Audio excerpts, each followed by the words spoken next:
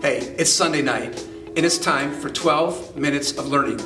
This is Youthology Live. Thank you for joining us. Tonight, we are dealing with two questions that we could not get to last week in episode 22. All right? So those two questions are related to each other. So I pulled those from last week to bring them into tonight. So if you are a youth leader and you're dealing with students who are maybe struggling with the call of God, or maybe they know the call of God on their life, but they're not sure what to do about that, tonight is for you, okay? So here are the two questions.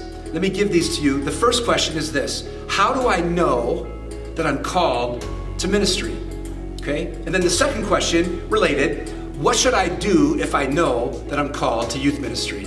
So I'm going to give you 4 points for each of those that I think will help you dealing with students who are either struggling with this or who know that they are called to youth ministry, and what should they do about it, okay? So here we go.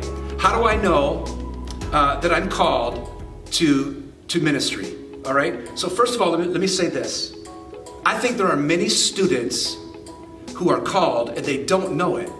So here's how we can help them.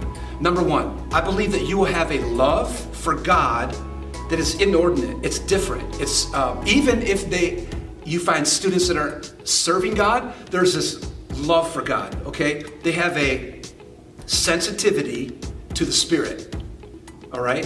And so they may not be serving God at the time, and maybe that's not a characteristic trait of their lives, but I believe they will be drawn to Him and sensitive to Him even if they're running from God. Secondly, is a love for people, okay? A love for church people, unchurched people, the misfit, the popular kid, right?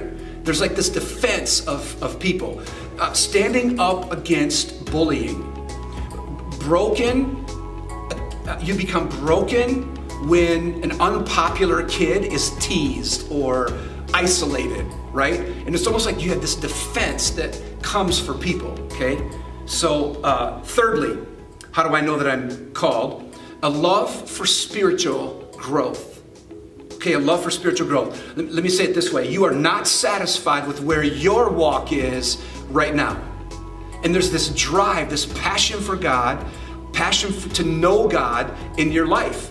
Even if you don't want to right now, and a kid is drifting, right, or things are going on in their life, they're always drawn back to God, okay? They are intrigued by moments. Catch that? Intrigued by moments. In other words, there's this sensitivity to the move of God, to the altars. I say it this way, a reverence, okay?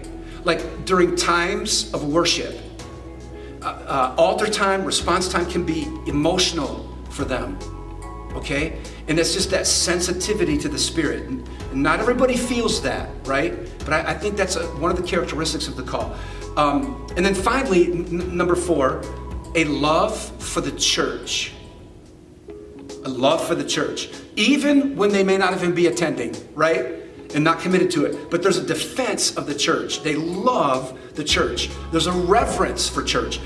They are drawn to spiritual leaders. So maybe if you're wondering and struggling about the call on your life, but you are attracted or drawn to spiritual leaders, I think that's part of the call because it puts you in that circle, that community, right, of people who are called. And so you have this reverence for them even. So 4 simple things: a love for God, a love for people, and a love for spiritual growth, and finally a love for the church. I think those things will show itself in you if you've got that call on your life, okay? There are many more things, but when I blog these, I'll put more in the manuscript, okay? So the second question tonight, similar to it, but it really is a follow-up question. And I had a young man DM me who's struggling with this for several years, he said, actually. And so the question is this: what should I do when I know that I'm called to ministry? I don't know what to do right now, okay? So let me encourage you. You can never start too early, okay? You don't need a position or a title. You don't need a license or ordination to begin ministry. So, which leads me to the 4 things I want to help you with once you know you're called. The first one is get involved in ministry now. Don't wait, right? Get involved in youth ministry. Get involved in the youth ministry. Get to as many things as you can and sit under the teaching and watch the events and get involved in the worship. Use your gifts in the youth ministry. Number two, what should I do once I know that I'm called? Seek a mentoring relationship with your youth pastor or your youth leader, right? And if you don't have a youth leader in a smaller setting, with the lead pastor or an elder or deacon, right? Somebody who could help you grow spiritually. Now, I do believe that you should, if you're sensing that call to youth ministry, that it should be somebody who's experienced or working in that area, right? So that's important. Ask questions. Listen, a mentee, someone who's chasing after a mentor, needs to make that a priority. The mentor shouldn't be chasing you around, okay? You should be hungry enough to bug that person and to let you know if you need to back off, right? So look at the models of the people in your life that are spiritual leaders, and you can learn so much from them now, okay? Then, thirdly, the spiritual disciplines. If you know that you're called, you need to begin to exercise the spiritual disciplines in your life. Prayer, fasting, worship, right? Simplicity. The things like, as simple as education. So one of the things that I sent back to the young man who DM'd me this question was, you need to go to a university. You need to get whether it's a Bible college or a liberal arts school, right? You need to go to a university because you can get training, communication, psychology, business, religion, right? Church leadership, so many different things, maybe specific to the call that you feel.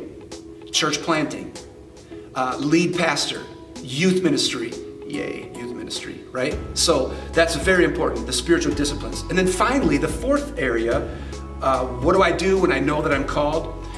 Begin to pray for your future setting. I tell this to young leaders all the time. When I was a senior in college, my wife and I began to pray that whole senior year. I got married right before my senior year. We began to pray that whole senior year, like weekly. Began to pray for the city that we were going to be at in the next 8 months, right? As we started in the fall, we prayed all the way through the winter and into the spring. Prayed for the leader that we were going to serve. Prayed for the community that we were going to be in. Prayed for the leaders that we began to pray for high schools and for leaders that we would have. We began to pray for teenagers who would be in our youth group. And so for months, we were praying for the setting that we were going to walk into shortly after that. So I think that's really important. Let me close with this thought. Middle Eastern custom has this term called bellwether. A bellwether, like a bellwether cow. And what they would do is they would take a lead cow of this herd, okay? And they would put a bell on that cow. And wherever that cow would go, the bell would shake, right, and sound. And everyone else would be drawn to the bellwether, right? To the direction of that lead cow or whatever, right? So the reason I'm sharing that is I think that our gifted students who are called are bellwethers to their, not just to their generation, but to their youth ministry. So find those kids, pull the gifts out of them, and involve them in some of these things that we just talked about, right? And raise them up now. There are over 70, okay? At one point it was almost 80, and I probably need to go back and look at this again. Over almost 80 students who've come out of our youth ministry who are involved in ministry now as missionaries and pastors and church planters and youth pastors and children's pastors and worship leaders and teachers at the university level. Okay, so I want you to consider as a leader the kind of things that we talked about here so that you can raise up spiritual leaders in their generation. Okay, so I hope that was helpful to you. Again, you know that we are right here every Sunday night, 9 p.m. Central, for Youthology Live, 12 minutes of learning. Thank you for joining us. God bless. Have a great week.